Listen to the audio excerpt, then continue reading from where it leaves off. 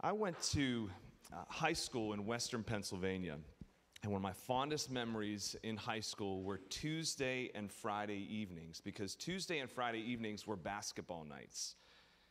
January, February, March, basketball got us through the long, cold winters of the Pittsburgh area. I love playing basketball. We had a pretty good program. Loved my teammates, the sense of camaraderie, the competition. The coach was great. I just had a wonderful experience. Every Tuesday and Friday evening, I can just picture in my mind our pregame ritual. We would all gather together. We're all amped up for the game, and we would put our right hands into the middle in a circle, and we would do this every single Tuesday, every single Friday, and here's how it would go. Our Father, who art in heaven, hallowed be thy name. Thy kingdom come, thy will be done on earth as it is in heaven. Give us this day our daily bread, and forgive us our trespasses as we forgive those who trespass against us. And lead us not to temptation, but deliver us from evil. For thine is the kingdom and the power and the glory forever and ever. Amen. And it would go with like this rhythmic kind of amped up unity as we said it together. Now, to my knowledge, none of the players were Christians. I certainly wasn't, but it was a part of our rituals, what we did. And yes, it brought together some unity as a team. But as I thought about it years later, it was really a mechanical, rote recitation, reciting of the Lord's Prayer, without understanding, without true application. The Lord's Prayer had become familiar to all of us, yet distant at the same time. In his very helpful book, Prayer, Experiencing Awe and Intimacy with God, Tim Keller writes this: the Lord's Prayer may be the single set of words spoken more often than any other in the history of the world. Jesus Christ gave it to us as the key to unlock all the riches of prayer. Yet it is an untapped resource, partially because it is so familiar. And then he goes on to share this illustration. Imagine you are, for the first time, visiting someone who has a home or an apartment near train tracks. You are sitting there in conversation when suddenly the train comes roaring by just a few feet from where you are sitting, and you jump to your feet in alarm and say, "What was that?" Your friend, the resident of the house, responds, "What was what?" You answer, "That sound. I thought something was coming through the wall." "Oh, that," she says. "That's just a train. You know, I guess I've gotten used to it so much that I don't notice it anymore." And so it is with the Lord's Prayer. Upon reciting it in a rote, kind of mechanical way, it can become so familiar that we no longer hear it. When I became a Christian as a sophomore in college, 2 years after my high school basketball playing days, I can remember steering away from saying the Lord's Prayer. I didn't want to fall back into the mindless reciting that I had known for years in high school. Kind of a mindless heaping up of words that Jesus actually cautions us against right before the Lord's Prayer in Matthew chapter 6, verse 7. He cautions against mechanical praying, mindless mechanical praying apart from meaning and authenticity. So I was now avoiding the Lord's Prayer. The pendulum had in fact swung to the opposite extreme, and I was doing something equally unhelpful. How do we think rightly about the Lord's Prayer? How do we apply it rightly to our lives? Well, the Lord's Prayer is intended to be a pattern for our praying. It gives us categories of things to pray for. Yes, you can say it verbatim. There's meaning in that. But Jesus actually gives us the Lord's Prayer as a template, as a pattern of the kinds of things citizens in his kingdom ought to pray for. And so what we're going to do over the next 2 weeks is break it down, break those categories down, and think strategically about them, that we might pray for those things, for those categories in like manner. We've mentioned that the Sermon on the Mount is the ethic of the kingdom of Jesus. What it looks like, the qualities and the characteristics, what our lives are to be about as subjects of the King. What we find here is that prayer is in fact one of the great privileges of being a citizen of Jesus' kingdom. Communication with the creator of the universe is what we're invited to in the Lord's Prayer. Prayer is a great privilege for kingdom citizens. We're going to take 2 weeks and unpack the Lord's Prayer. Let's turn to that prayer in our Bibles. Matthew chapter 6, and the Bibles we provided on your chairs, you can find that on page 811. Page 811. If you're here today and you need a copy of the Scripture, we love to give you a free Bible.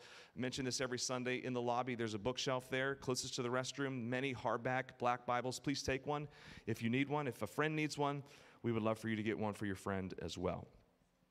Matthew chapter 6, I'm going to read verses 9 through 13. Matthew 6, 9 through 13.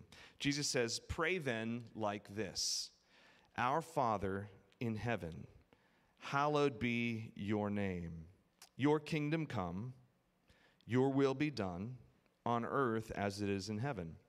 Give us this day our daily bread, and forgive us our debts, as we also have forgiven our debtors.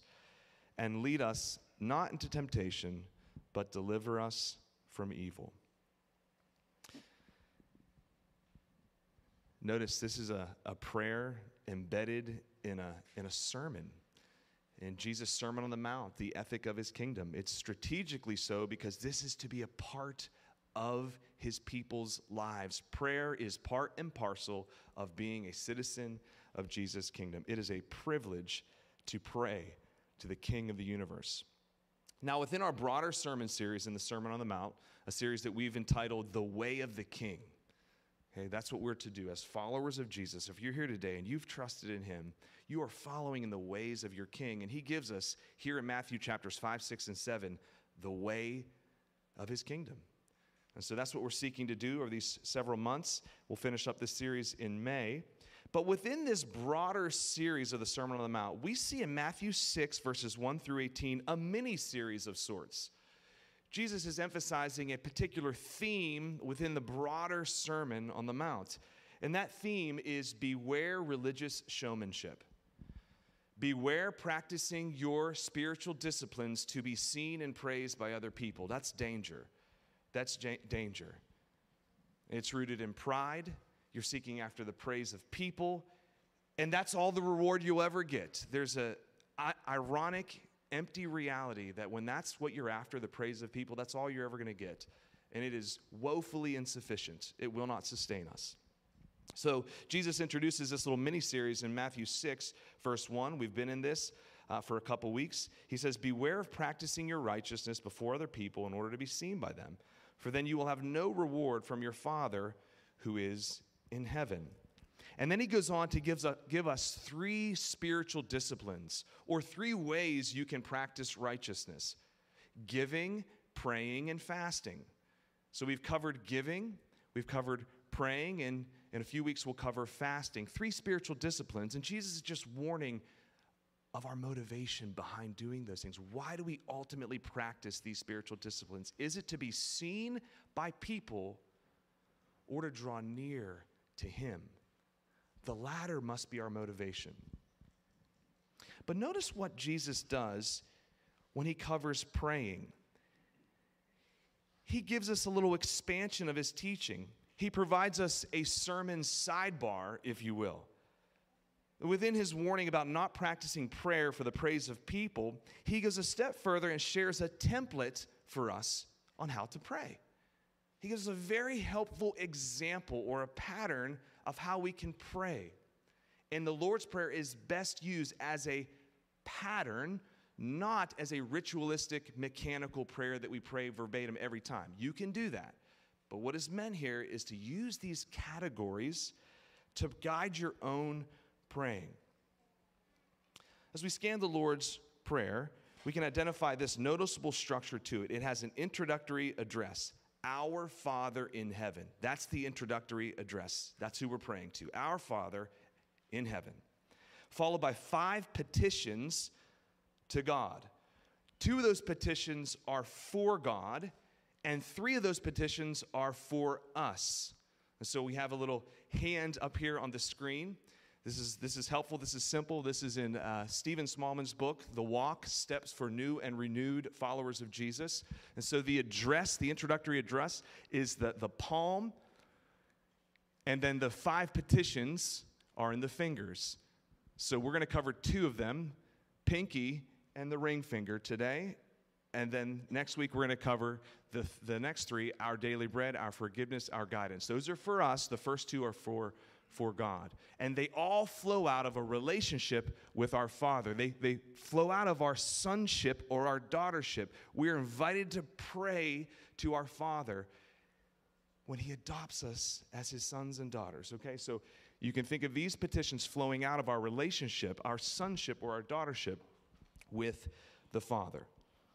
The first two positions are for God. For God's honor, hallowed be thy name, and for God's kingdom, your kingdom come, your will be done. That's our topic for today. And then for next week, the final three petitions are for us. Give us our daily bread.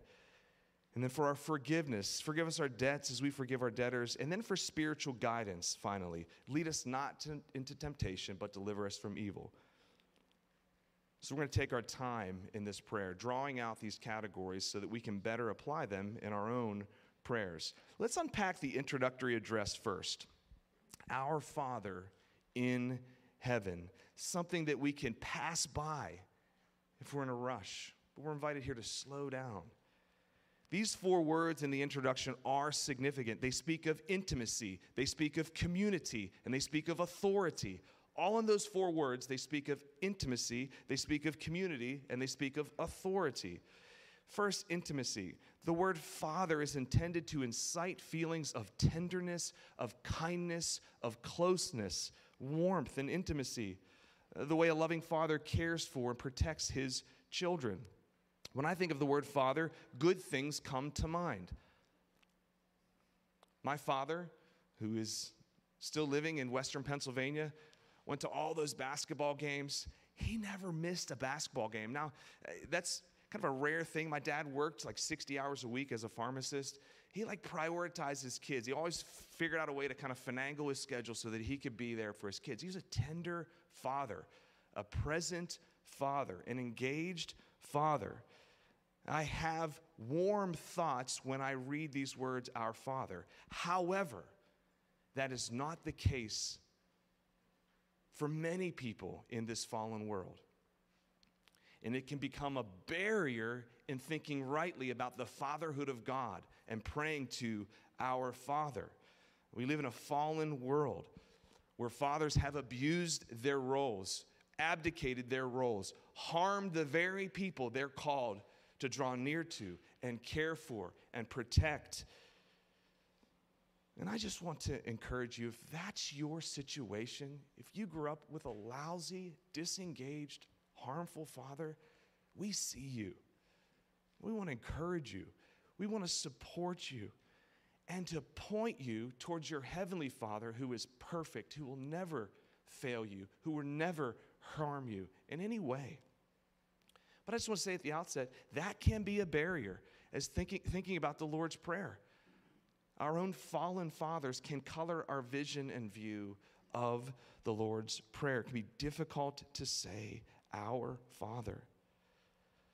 Know this, the introduction of the Lord's Prayer is full of good news, because as harmful as some of our relationships with our earthly fathers have been, Jesus Christ is inviting us into intimacy with his Father that he has merited for us, that he's achieved for us. He wants us to say with him, our Father. He's inviting us into intimacy with the relationship that he has with his heavenly Father. We must let Jesus' relationship with the Father shape our understanding of the word Father. Let Jesus redeem the word Father for you if need be. If this is a place of pain for you, Jesus can minister to you in the pain and give you a hope and an encouragement of what fathering is all about. In the Gospels, what was Jesus' relationship with his Father like? Oh, it was tender, and it was close, it was devoted, and it was intimate. That's what he's inviting us to. A picture of trust and love. And what was the only place and only time in the Gospels when that relationship wasn't close? When was it? Brothers and sisters, it was at the cross where Jesus hung, ashamed, quivering, naked. Father, Father, why have you forsaken me?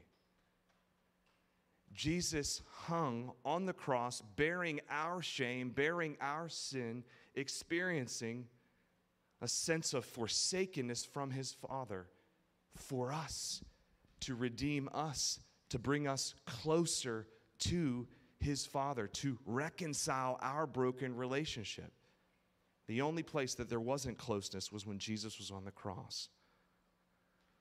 But friends, if you trust in that substitutionary sacrificial work on the cross that Jesus did for you, you are welcomed in to intimacy and closeness with Jesus and with his Father. That's the good news embedded here in the Lord's Prayer. We can say our Father by faith in Jesus because we are invited into the relationship that he has with his Father, because he's taken care of our biggest problem, our sin that separates us from the Father. So the introduction of the Lord's Prayer speaks of intimacy. It also speaks of community. Notice the pronoun that begins this introduction. It is the first person plural possessive pronoun, our. The Lord's Prayer assumes a community. It assumes a plurality. It assumes multiple people petitioning God, multiple adopted sons and daughters. Through the work of Jesus, we are a part of his family, and we're praying as a collective whole, praying as a plurality. Our Father. We pray with one another on Sunday mornings in small groups and one-on-one accountability relationships across a cup of coffee. The Lord's Prayer assumes a deep community of people praying together. This doesn't mean that that's the only way we pray as a community. In fact, we talked last week, Jesus invites us into times of personal, private prayer with him alone. But there's also times of communal, corporate prayer like we do together on Sunday mornings. We can say our Father because Jesus has adopted us as his sons and daughters through his person, through his work, through his life, death, and resurrection. We say our Father. We're invited into a community, and that is the local church. So the introduction of the Lord's Prayer speaks of intimacy, it speaks of community, and it also speaks of authority. Where do we see God's authority in the introduction of the Lord's Prayer? Well, we see it in the place of God's dwelling. Our Father in heaven. God's throne room is in heaven. He sits enthroned above all earthly powers, sovereignly seeing, superintending everything that goes on in his creation. He possesses all the power, all the authority over his created order. He is king over all that he has created, and that is good news, and it's a motivation for us to pray. Why? Because this king can do something about our miserable circumstances. Do you believe that? Because when you do, you're going to pray to the king of creation. Now, it may not come in your timing, in the way that you think it should, but that makes sense, because our thoughts are not his thoughts. If you are human and he is God, you would expect not to understand his ways at times. The Proverbs say his ways are not our ways. They are above us.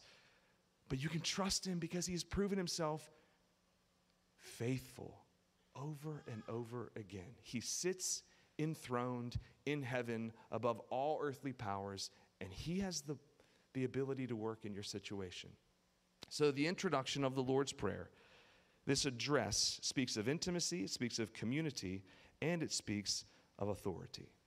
Now let's move on and unpack the first two petitions in the Lord's Prayer. Remember, there are 5 petitions in the Lord's Prayer. All 5 are addressed to God.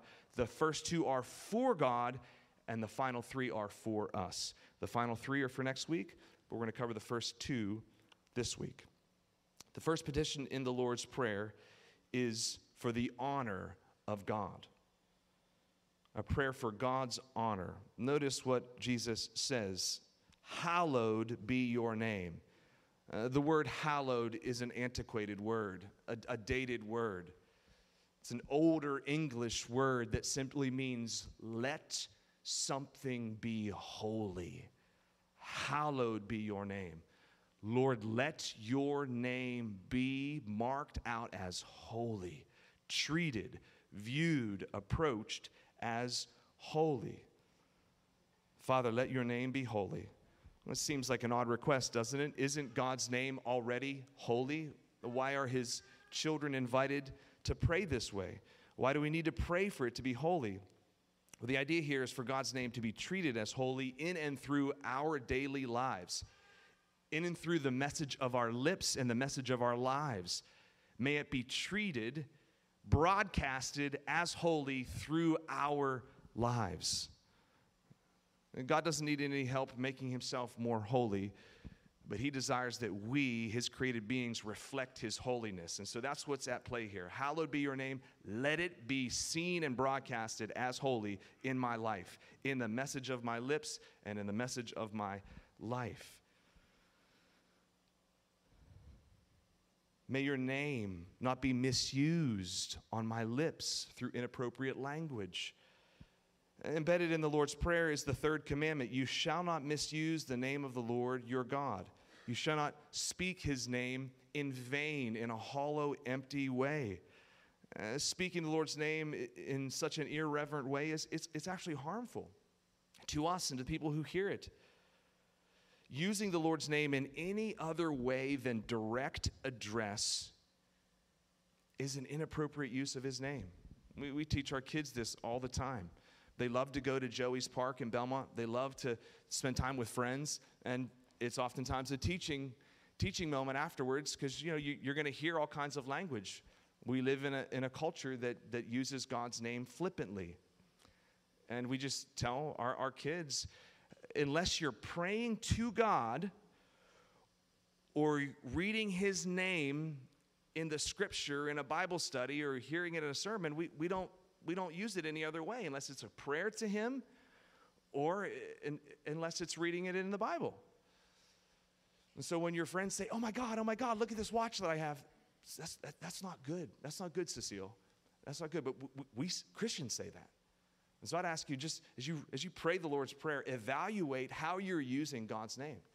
Is it revered in your heart and on your tongue?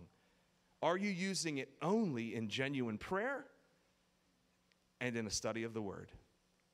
That's when we use his name. That's how we honor it. So part of this position is, Father, may your name not be misused in the message of our lips, but part of it also is, Father, may your name not be misused in the message of our lives. So if you're a Christian, you bear God's name. You bear his banner.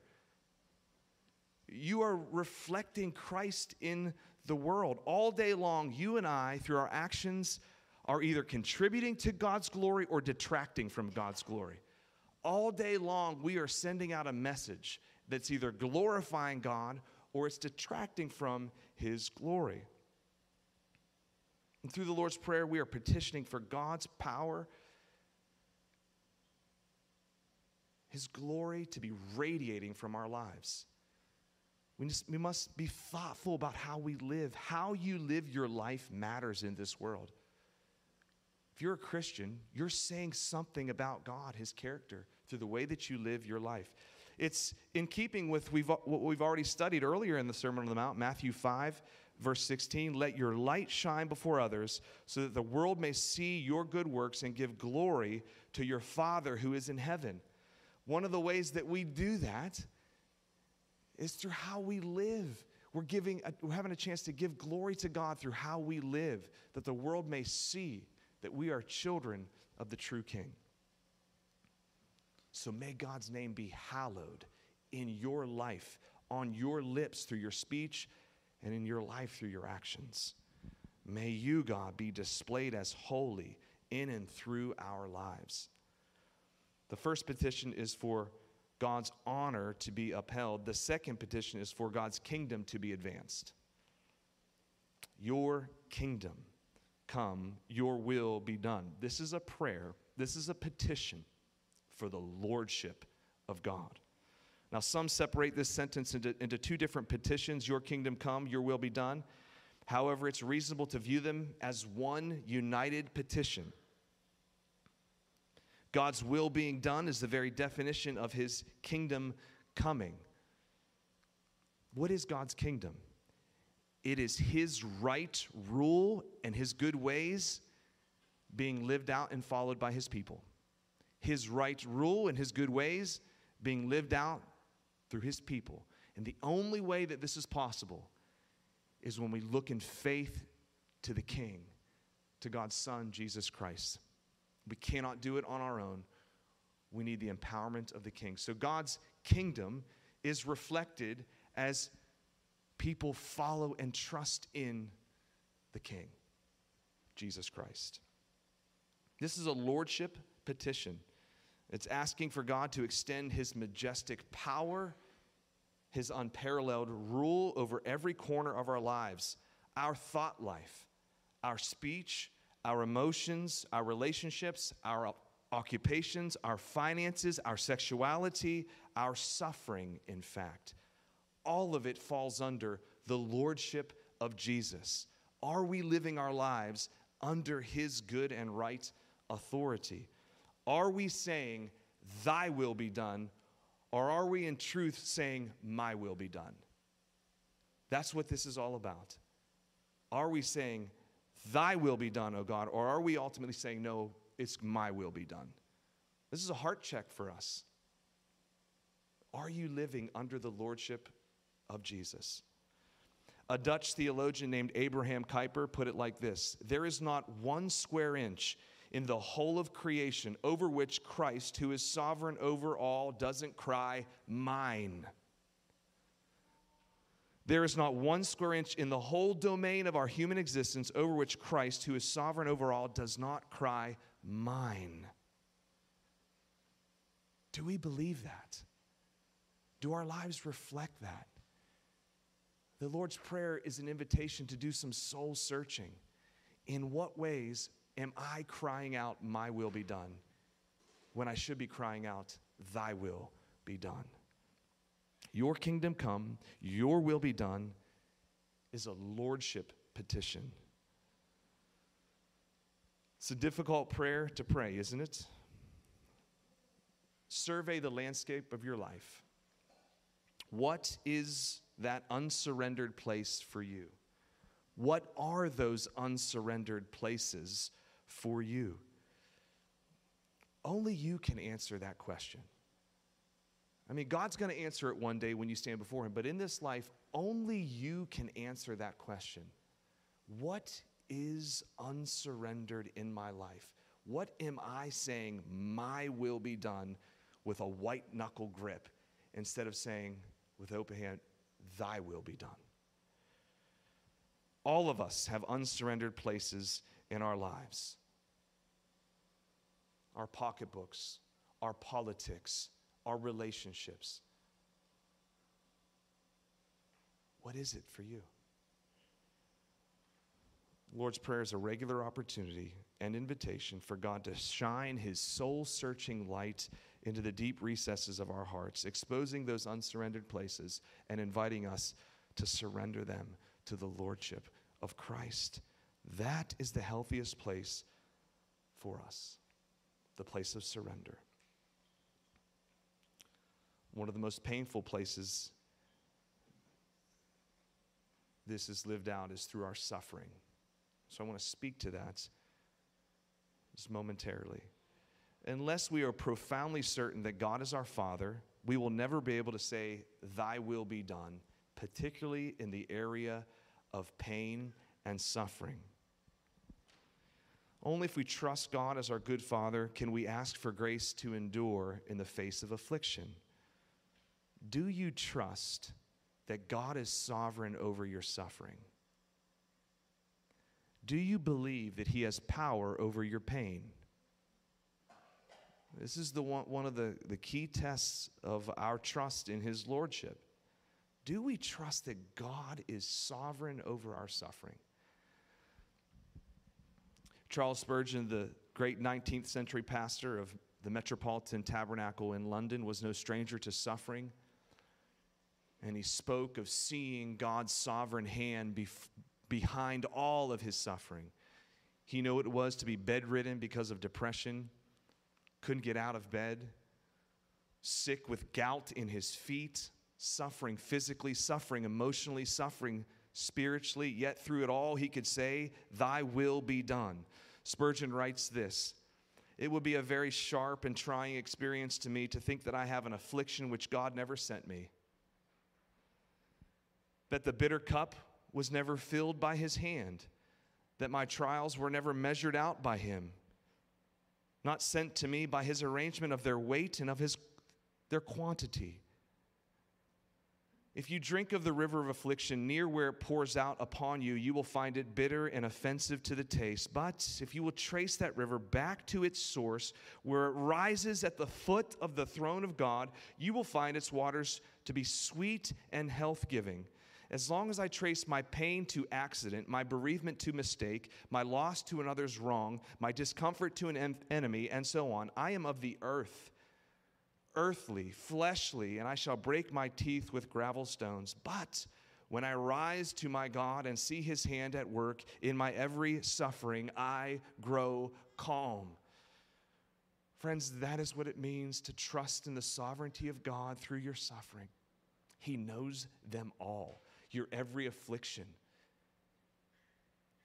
He is working in them. He has power over them. He has purpose through them. Trust in the sovereign God who's at work. Let it endear your heart to him and guard you from growing bitter toward him. A very important question is, how can we be sure that God is trustworthy in the midst of our pain, our trials, our affliction? What proof do we have of his faithfulness? Well, friends, this is the only part of the Lord's Prayer, "Thy will be done," that is actually repeated by Jesus outside of the Lord's Prayer. Where else does Jesus say to his Father, "Thy will be done"? In the Garden of Gethsemane, when he's experiencing the weight of human sin pressing down on his shoulders, what does he cry out in those moments of desperate prayer? "Not my will be done, but thy will be done."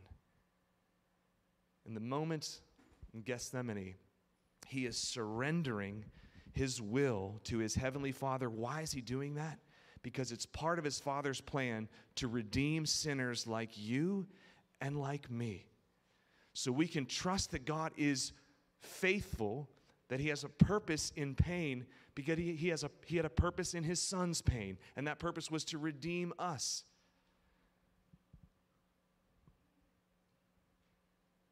If God was willing to give up his own Son to redeem us, we can trust him in his every purpose. It's Paul's argument in Romans chapter 8.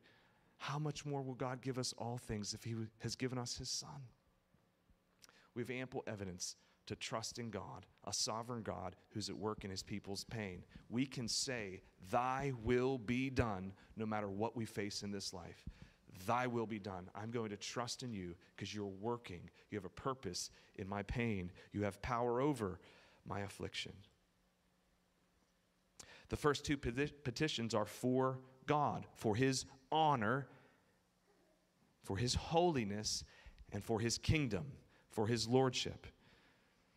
So what we find is that praying for God puts us in the right frame of mind to pray for us. It's strategic that these first two petitions are God-centered because it puts us in the right frame of mind then to pray for ourselves.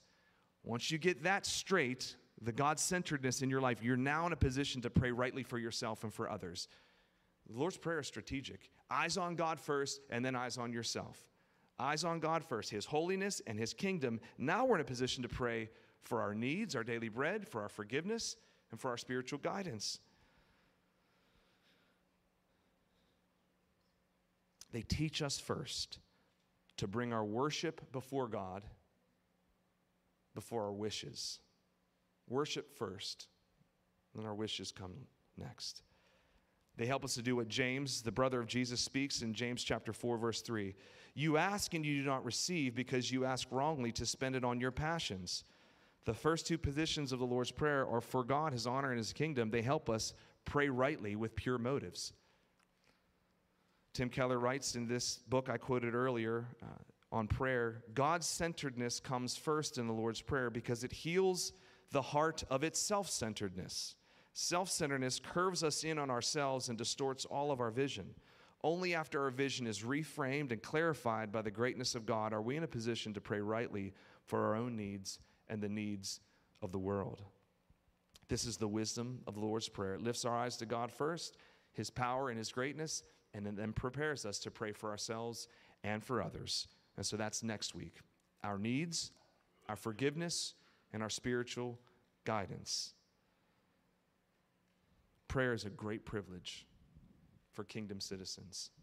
And over these next few weeks, just let the Lord invite you through his word to press into prayer, to take hold of that privilege, no matter what you're walking through, whether that's pain, blessing, or some combination.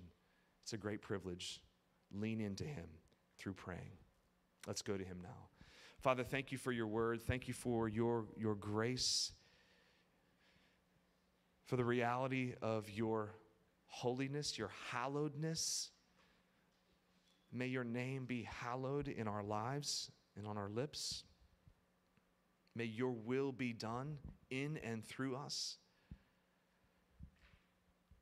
Lord, teach us to trust in you in the midst of difficulty and affliction and upheaval, to know that you are enthroned above all earthly powers. You are worthy of our trust. Thank you for proving yourself faithful, most supremely at the cross, where you gave your Son sacrificially in our place. Would help us to follow Jesus, to trust in him, to give our lives to him, and invite others along that path as well. We pray in Jesus' name. Amen.